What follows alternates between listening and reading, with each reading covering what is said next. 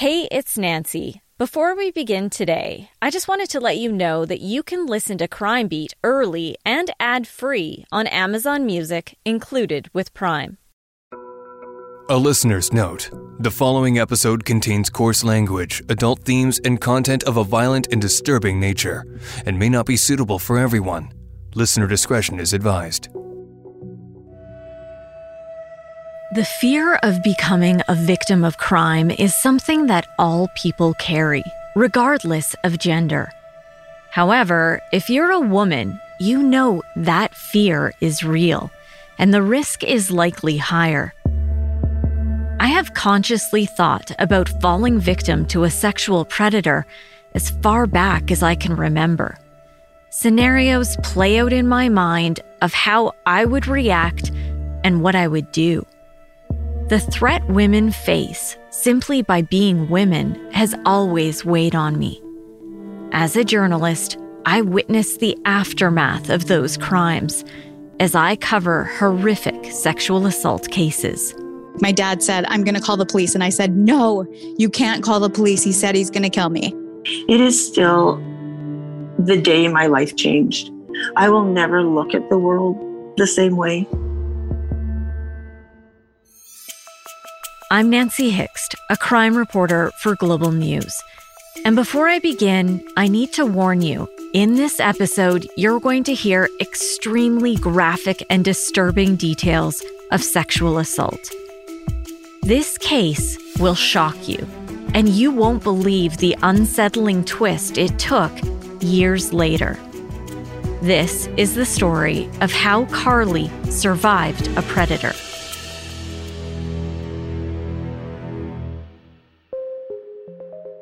In the spring of 2004, Carly was 17 years old. She was bright-eyed, bubbly, and had all the interests of a girl her age.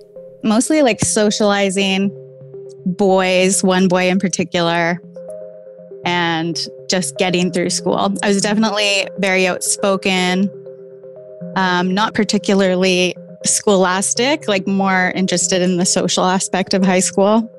Carly was just months away from finishing high school, so there was a mix of excitement and uncertainty about what the future held. But she was just focusing on living for the moment and making as many good memories as she could along the way.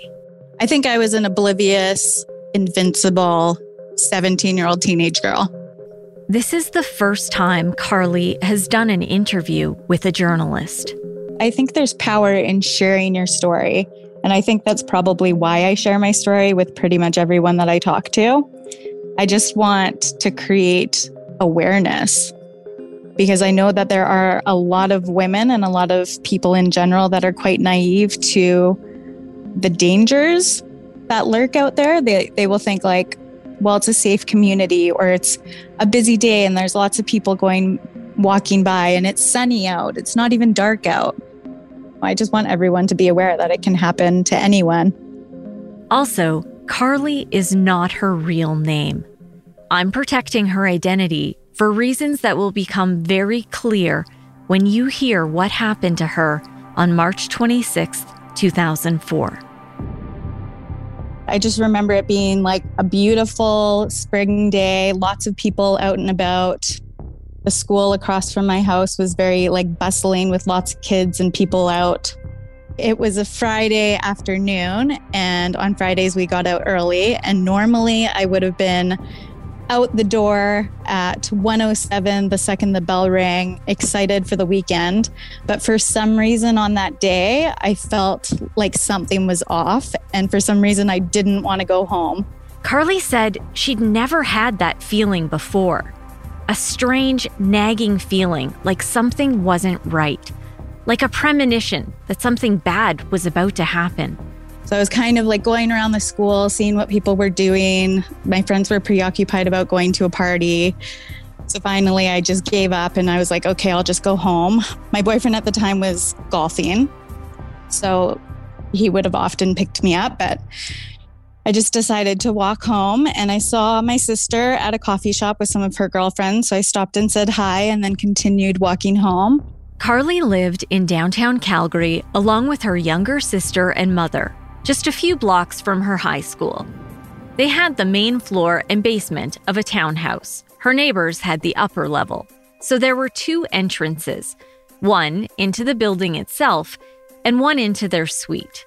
When she got home, she opened the first door into the foyer, then unlocked the second door into her place. So I had opened my door and then there was someone behind me. And I kind of feel like I had been taught, like in general, we're taught to be polite and hold the door open for people. So I was like, oh, left the door open for him because I could see who was coming in. And then I opened my door and I was standing at my door and he was just standing there looking at me. And I'm like, what are you doing? And he's like, I'm waiting for your neighbor. Carly said she had never seen this man before. He was just like suddenly there. And there was, of course, I needed a key to get into the foyer. So I opened the door and then he was behind me. Your intuition screams at you. So I could feel that something wasn't right. But then there's that side of you that you're kind of pre-programmed to be polite and not like slam the door on someone's face. So I could feel it, that it wasn't right. But by the time it kicked in, it was too late. Then that's when he knocked me out. And I don't know if he punched me in the face or if he like pushed I think I went to slam my door shut and he pushed the door open and it hit me in the face and knocked me out. Then the next thing I know, I wake up in my bedroom, which is the first bedroom downstairs. And I'm totally naked. And has me bent over the foot of my bed. I believe he was trying to use some saliva and he was trying to sodomize me. Before that day, Carly, like most women, had thought about what she would do if she was ever attacked. I have always been full of piss and vinegar. And I've always been the one that's like, if any guy tries to touch me, I'm going to like punch them in the balls and punch them in the face. And I'm going to scream and I'm going to do this. But like when it actually happens, your body just does what it needs to survive. And it was totally like, it was like I was a different person. I was kind of, I guess trying to negotiate, trying to say like, my mom's going to be home any minute. Like you're going to get caught. I think it would have definitely been in vain for me to try to fight him off. He was like 220 pounds and 6 foot something. And I was barely 100 pounds. So it seemed like nothing she said was going to change his mind. And there was nothing she could do to stop it. He kind of put like my comforter over my head. He was pretty set on what his plan was. I think he already knew he was going to sodomize me. He already knew he was going to pull out and ejaculate. He had a paper towel to wipe off his semen. So he was quite prepared. I can remember like hearing keys jingling. And for some reason, like I felt very exposed on like the sides of my body. Like I kept thinking in my head, like he's going to stab me in the side of the body. I don't know why I thought that. He became more and more violent. And again, I need to warn you that these details are very graphic. I reached around and touched his penis to try to get guided away from my rectum. And it was soft and flaccid at that point. And once he was trying to sodomize me and I was screaming and he was punching me, then he was able to do the deed or get off or be gratified sexually. So I think the type of sexual deviance that he has is definitely like a violent arousal, I guess. When he did finally get his penis into me, like I screamed because it was so painful. And then he was like punching the back of my head. Carly said the rape itself, while excruciating, was over quickly. And then he ejaculated on me and wiped it off with a paper towel. He cleaned up the scene and then he said, don't tell anyone about this. I will kill you. I know where you live. I will kill your family. Count to 10. And then left. And I could hear, because it was such an old building, I could hear like every step he was making. I could hear him walking. I heard him shut the first front door, walk through the foyer, shut the second front door. And as soon as he did that, I ran upstairs and I ran outside to go try to look where he went. And I was totally naked in the middle of the day and bloody. She frantically called her boyfriend, her mom, then her dad. I was screaming. I was like, I was just raped. And they were like, by who? I was like, I don't know. My dad said, I'm going to call the police. And I said, no, you can't call the police. He said he's going to kill me. And that's just not rational thinking, because like, given me another hour, I would have, of course, been like, we have to call the police. My dad came first. I remember he like rang the doorbell and I jumped. And I think I may have called him first. I was like, is that you? And he's like, yes, it's me at the door. And he opened the door and like I gave him a hug and I got like blood all over him. Sorry. At this point in our interview, Carly needed a minute. She's a very strong young woman, but as you might imagine, reliving this horror, particularly the impact on her family, is extremely difficult.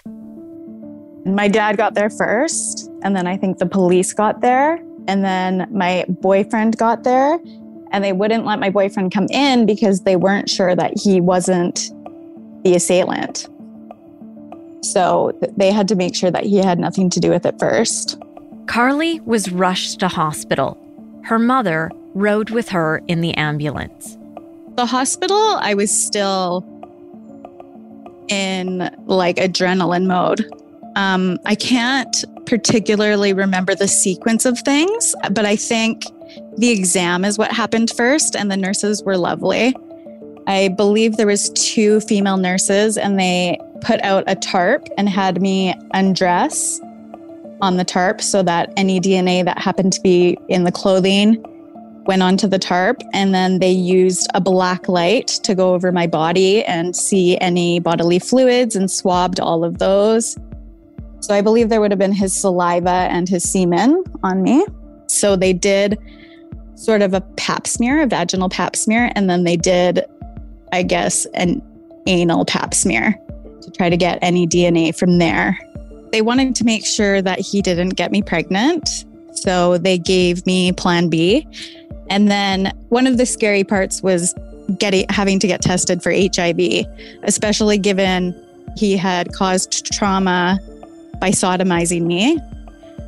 So they were thinking there would be a chance of contracting an STD. So I had to get tested for HIV at 3 months and at 6 months.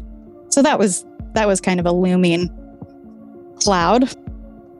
At that point, Carly didn't even realize the extent of her injuries. The first time I actually went to go use the restroom in the hospital, and I saw in the mirror and I actually said, holy shit, so loud, because I had no idea that my face had been like busted up. And so my lip was really swollen, my nose was swollen, my front tooth was loose. So that was like the first visual that I had seen. There was dried blood on my face. So I can imagine it was quite shocking for my family to see me like covered in blood that way, and I hadn't really realized it. She also had a dislocated shoulder, which she thinks happened when he dragged her from the doorway to her bedroom. The most serious physical injury is still there. I think when you are being sodomized and your body is resisting that penetration, it's going to cause pretty bad bodily harm. And so, yeah, he did cause some damage to that area. And yeah, it still exists today. So Carly said she did several interviews with police, but she told me it wasn't until she watched the news that she learned she was attacked by a serial rapist. Details of Carly's assault were eerily similar to another violent sexual assault. 6 months earlier, a 19-year-old woman was also raped in the same area of the city. You'll recall that in Season 1 of Crime Beat, I shared the story of the Beltline rapist in an episode titled Surviving a Predator. In that episode, I spoke with the former staff sergeant of the sex crimes unit. He revealed police didn't fully believe the first victim when she said she was attacked by a stranger. We did do a press release after the first one, but it was very vague. It was a short description of the male. There was not a lot to go on at the time. There was no questions whether it happened, but there may have been questions at the time whether it was a true sexual assault. She may have known the guy. There were some concerns raised based on not being well-trained and trauma-informed interviewing. Both the first victim and Carly were raped in the middle of the day. Both had their heads covered with a blanket, while the offender beat, raped, and threatened them. DNA from the first victim came back as an unknown offender, meaning no convicted sex offender on file matched the DNA collected. Police also sent DNA for analysis in Carly's case. Forensic tests confirmed it was the same offender, now classified as a serial rapist. Carly can't help but wonder what would have happened had the first victim been believed. Would there have been a bigger push by police to catch him before he raped her? When I heard that, I'm like, had they listened to her the first time, they could have saved me from being attacked. I think it's made it a lot easier to tell my story because I've never felt like people have questioned the legitimacy of it. It was only after Carly was violently attacked that this case became a police priority. I did not sleep alone one night while he was still out. I didn't really go back to my house until for a few weeks. But when I went back, it was all dusted with the fingerprint stuff, like all the walls were black. And my mom was still staying there. And I remember one day going back to my house and my mom had all the doors open and she had a knife and she was just hoping he would come back. Carly got a good look at her attacker and helped investigators create a sketch of the suspect. I feel like the sketcher did really good because it's like even the things he asked, it was like, I don't know how he did it. It's amazing. I think it was just the way he posed the questions and he was asking very specific questions about his eyes. And then also when I started, when he let me look at it, he changed little things. He's like, are you closer, farther apart, darker, eyebrows, this, that. So he was able to tweak it. And it's quite amazing how we got there. But no, it wasn't traumatic or anything like that. And when I saw the sketch, it wasn't like it shocked me or it brought me back any memories. I was actually pretty pleased that we got something close to what he actually looked like. Here's Monty Sparrow again to explain how police identified the offender. A tip that came in from one of our officers who had attended a call where an offender who matched the description perfectly had been in a domestic with his girlfriend, and she described to the officers sexual offenses that were similar to what he had done to these two girls. That suspect looked exactly like the composite sketch of the predator they were looking for. Police set up an undercover sting operation to get a sample of that suspect's DNA to compare with the samples from the two sexual assault cases. An officer posed as a potential purchaser of the suspect's truck, which was for sale. They went for a test drive and stopped at a gas station to check the vehicle's fluids.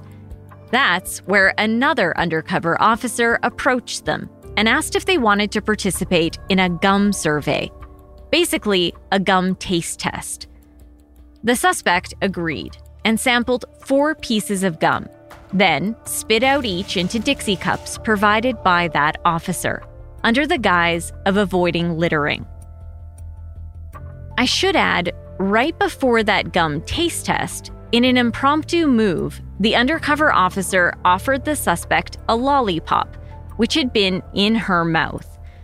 The suspect took it, put it in his mouth, then returned it to her. Police were able to obtain DNA from both the gum samples and the lollipop and all came back as a match to the unknown male who raped both Carly and the first victim. Police moved quickly to arrest the Beltline rapist. His name, Wafid Dalla. If you haven't already, I recommend going back and listening to the first episode about this case. In it, I go through the case through the eyes of the first victim's mother. All I can do today is to continue to embrace my daughter and offer her everything I have to help her face each new day as she continues to fight her way back, knowing she will live the rest of her life with the scars of this nightmare. It was only after that episode was released that I was able to connect with Carly. She was 17 years old when this predator attacked her. Now, 17 years later, not a day goes by that she doesn't think about what happened and the impact of this brutal crime. Every day since March 26th, 2004 onwards, I have had a lack of the feeling of safety and security. I feel like he stole my right to feeling safe for the rest of my life. I covered this case from start to finish. I remember watching and listening to both victims testify in court. I was in awe of their strength. All these years later, I always wondered how they've been, how they've coped, how they've survived this unspeakable trauma. Carly has been through a lot. She's since lost her mother and can't help but wonder if the extreme stress and heartbreak aren't at least partially to blame. It was very much like a domino effect. Like, I had been attacked, which I can only imagine what that would do to a mother. And then subsequently, my mom lost her job. And then subsequently, she was diagnosed with cancer. And so I feel like it was a domino effect for her. And it kind of just was the beginning of the end of her life. And then there's the stress of the unknown.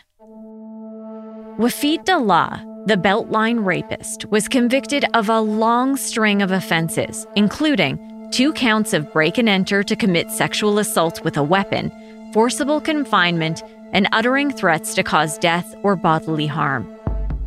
The prosecution fought to have Dalla declared a dangerous offender.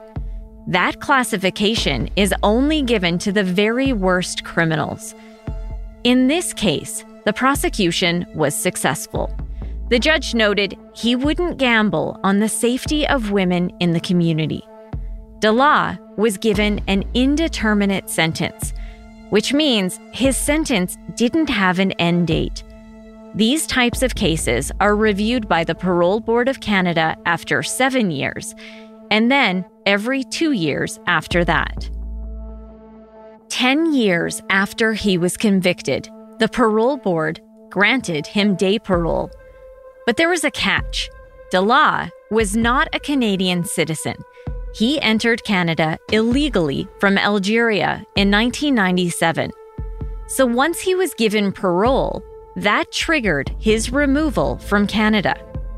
He didn't fight the deportation. In fact, he told officials he welcomed it. Just days after his parole was granted, he was put on a plane and sent home to Algeria. Generally speaking, when I cover cases where offenders are deported, the public response is very much in favor of that action. But in this case, it's left the victims and their families both frustrated and worried.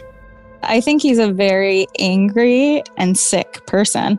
And yeah, I was not comfortable with the fact that he was up for parole. And even the fact that he's been deported, I still feel like he's a threat. He's just not a threat to Canada. Here's Lori, the first victim's mother. We were initially told he'd be under house arrest, but we have no idea what happened from the moment he was dropped off in Algeria. As far as we know, he has just disappeared into thin air. In a matter of days, he went from being in prison with the designation of dangerous offender to being completely off the radar. And now, the victims have no way to know where Wafid Dalla is, or if he's gone on to attack other women. And the fact that then they gave us that peace of mind with the dangerous offender designation, and then said, well, he's been good enough, we'll send him back. I would have been happy as a taxpayer to let my taxes go to supporting him in jail for the rest of his days, because it would have protected the world from his evil and his violence. After we released the previous episode, I heard from a number of listeners wanting to know more about what happens when a criminal like Dalla is deported. Many found it hard to believe he would simply get to start fresh and live his life completely free. To better explain the law, I turned to an expert in this field. My name is Raj Sharma. I'm a managing partner at Stewart Sharma Harshani. I've practiced law for about 17 years. I articled with the Federal Department of Justice, and then I was a refugee protection officer with the Immigration and Refugee Board. I've handled hundreds of immigration hearings and appeals, and obviously a fair number of deportation and detention matters. I first met Sharma in the early 2000s. At that time, he represented Jackie Tran, a high-profile gang member who was fighting deportation. I was at the airport the day Tran boarded his flight for Vietnam. Sharma said the rules when it comes to deportation are a bit complicated. So back when we met, Jackie Tran had a right of appeal to the IAD, and there was a lot of criticism there, but the maximum sentence he received was 2 years less a day. So at that time, the threshold was 2 years. Now, what happened as a result of Jackie Tran and the sort of multiple appeals is that Jason Kenney, then federal minister of immigration, ended up changing the law itself. So he changed it, and it was this atrociously entitled law called Faster Removal of Foreign Criminals Act, and he lowered the threshold down to 6 months. So individuals can be removed from Canada whether it's a white-collar offense, or whether it involves violence, or whether it's a financial offense. It doesn't matter how long you've been in Canada, whether you've been a permanent resident in Canada for 2 years or 22 years. It all goes on the length of sentence. So the appeal rights are restricted based on the length of sentence imposed. In this case, Dalla made a refugee claim when he arrived in Canada. Due to criminal convictions in the late 90s, his permanent resident application was refused, but he stayed in Canada based on his status as a protected person. But a protected person can't be deported unless there's a danger opinion. Now, a danger opinion basically indicates that, while this person's a refugee, there's a risk to his life if he is sent back, but he poses a greater risk or danger to Canadians and Canadian society. And so in that balancing, if he's a greater danger than the risk to himself, he does get sent back. So there's an added layer of protection for those individuals. Dalla's case is unique because of his dangerous offender status and indeterminate sentence. He stated the situation in his home country has changed since 1997, when he first claimed refugee status. He added he no longer feared a return to Algeria. And Dalla also knew deportation meant freedom in Algeria, so he didn't fight it. He could have fought it. There's a danger opinion. Now, the allegations obviously involve violence and depravity. And so I think even if he fought it, he would have had an uphill battle because, I suppose the proof is in the pudding. He's proven his danger to Canadians and Canadian society. So while the victims hoped Dalla would stay in jail indefinitely, there were other issues at play.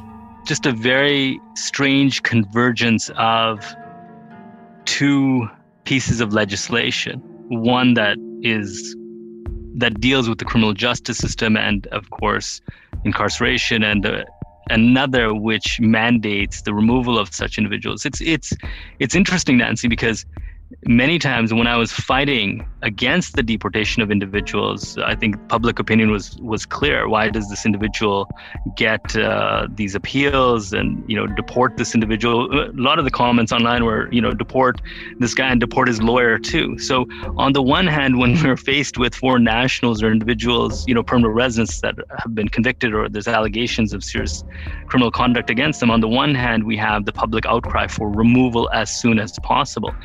This one is, on the other hand, here we want this individual not to be deported, to keep this individual in Canada, to keep him behind bars. And I suppose at a certain point that may have been getting into retribution rather than deterrence and denunciation. And it seems like the objective of removing a foreign national that has an enforceable removal order against him won out at the end of the day. As for being tracked or monitored in his home country of Algeria, Sharma told me that's not how it works. It's simply not in the cards for us to have some sort of monitoring of this individual. It's, in essence, a black hole, I suppose. In granting Dala day parole, the board noted his risk for reoffending sexually was at the high end of the moderate range. If he does reoffend, wherever he happens to live now, Sharma said the punishment could be worse than being jailed indefinitely. Some of these countries, if he does commit an offense in some of these countries, they won't bother with the courts. So that is a distinct possibility that these such offenders tend to meet an untimely death in countries like Algeria. One of the reasons I wanted Sharma's input on this case is because he's really great at providing a perspective from both sides, the offenders and the victims. I should add, he understands all too well what victims go through. Look, Nancy, I feel for this family. My own uncle was killed in Marlborough in 1991, and it was an honor killing where someone wanted to kill or harm his sister for marrying against the family's wishes. That individual turned out was a permanent resident of Canada, and he has 2 first-degree murder convictions. He's got a second-degree murder conviction. I believe he's still in Canada serving out some kind of parole or some such, but that individual too will be removed to India one day. So I feel for this family. It's very, very difficult, and these things stay with you for a very, very long time. So I am very much, cognizant of victims' rights and the trauma that just never really goes away. And the only thing I can say as a lawyer and some sort of, and it's probably of little solace to anyone, was that there are, of course, these laws and there's policy objectives in place, and I'm not sure whether I can characterize this as being wrong. It is the outcome, is the necessary outcome of our system of laws. Sharma also points out we're in an age where it's becoming harder and harder to hide or start fresh, even in another country. This is a globalized world, and I suppose, there is perhaps no more privacy. His name or his actions, his activities in the past are no more than a Google search away. That being said, again, you could probably go underground or change your name or in a country like Algeria, I suppose. Both Lori, the first victim's mother, and Carly have previously found Dala on social media. So when I was told that he was up for parole, I decided to randomly search his name on Facebook and saw that he had a Facebook account. And he had a couple status updates saying, like, I have had a great time in Canada. I've saved up retirement and I've finished my education. And he was trying to make it sound like Canada was a great success for him. Unfortunately, I mentioned it to the parole officer and she made sure that he got rid of Facebook because I honestly would have preferred to keep tabs on him. I worried that now that he's gone, we don't know where. And it frightens me. The face, the pictures, and to see him in court, I'll never forget that. But a different name, a different demeanor, you add or take off weight, change hair, wear, shave your head. Like, there are so many ways to make yourself look different. And right now, everybody's wearing a mask, which makes it even harder to tell the difference between people. Since August of 2016, when Dela was deported, neither has been able to find any information about him. They've reached out to Calgary police to find out if they know where he is. But police here don't know. He's not tracked, not monitored. And if there was new information about Wafid Dela, officials said it would be nearly impossible to access it. After he was sent back, there has been absolutely zero information about him. After that, we've heard nothing. And now that there just seems to be, they can't find anything about him. It just seems like a dead end, which I understand is what's happened with you as well. I have tried for years now to find out where he is and what he's doing. I've gone through consulates and police agencies, and I've always come up empty, but I will continue my search. While he's not allowed to return to Canada, he could really be anywhere else. He is, in fact, completely free. Wafid Dela will forever haunt his two victims and their families. They will never forget or fully heal from what he did to them. It is still the day my life changed. I will never look at the world the same way.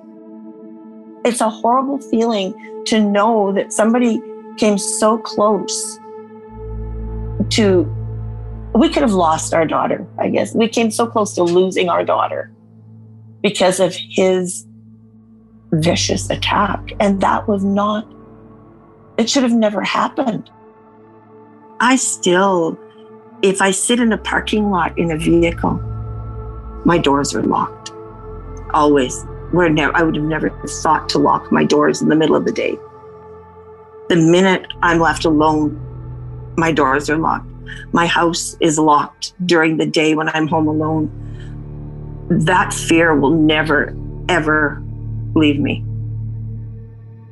After Carly left the hospital, that spring day of March of 2004, she had her closest friends come over and she told them what happened. I think I'm very grateful for the way that I've the way I handled it, even from the beginning, just being so open, it helped me process it, because people often try to say, you need to deal with this trauma, or they try to peg me into a certain category. And I'm I have dealt with this trauma. I'm quite comfortable with it. It still affects me day to day, but as best I could, I feel like I have dealt with it. I would never want to experience it again, and I would never wish it on my worst enemy, but I also feel like it has made me grow and become more aware. And that's how she's lived her life. Always open and honest about the trauma she's suffered, because she knows she did nothing wrong and has nothing to be ashamed of. And talking about issues like sexual assault is important not only for her healing, but also to raise awareness about predators like Wafid Dela, who are always looking for their next victim. And I've encountered so many beautiful girls that are running the trails with their headphones in, and I love that for them. I just want them to be safe. Be aware of your surroundings, have one headphone out. Just be careful, because it's not worth it. The thing is, Carly still thinks about the dangers that lurk. I am a dog lover, but it's definitely the reason I have Mastiffs. So they're big and they're protective. But yeah, anytime I'm walking to my car, it's gotten better, but I'm still very aware. She's completed a course to become a sexual assault victims advocate, and hopes one day she can offer advice and support to other victims. I think so. It would be good to volunteer because I can tell them I actually do know how you're feeling. Even though she's already survived a predator, she still can't shake that fear that it could one day happen again. I don't want to be too public because I don't want him to find me, essentially. Even though I don't think he's looking for me, you just are always thinking in the back of your head, like, could he find me? Like, imagine getting a message from him or something. I just cannot imagine that. I think a lot of women do fear this happening to them. But when I was 17, I was probably a little bit naive at that point in my life. But now I certainly still envision it and still wonder, like, what would I do if something happened or someone came into my house? So.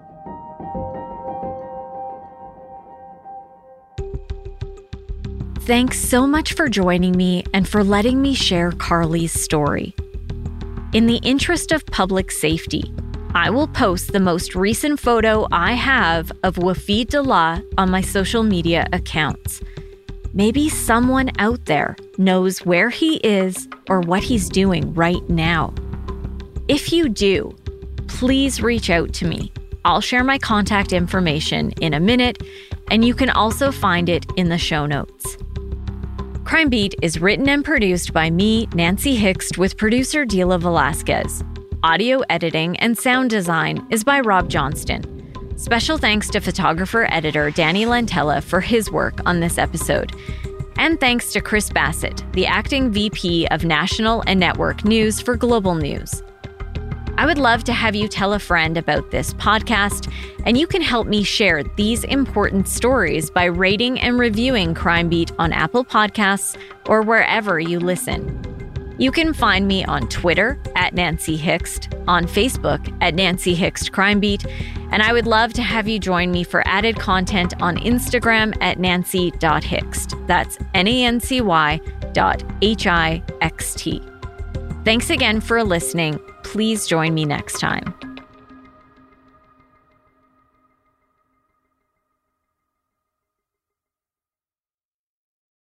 New on Showcase. You were in a concentration camp in World War II. I was a young man locked up in a terrible place. Based on the international best-selling book. But I found something there. Someone. We must keep living. Whatever it takes. The Tattooist of Auschwitz. All new Sundays on Showcase. Stream on Stack TV.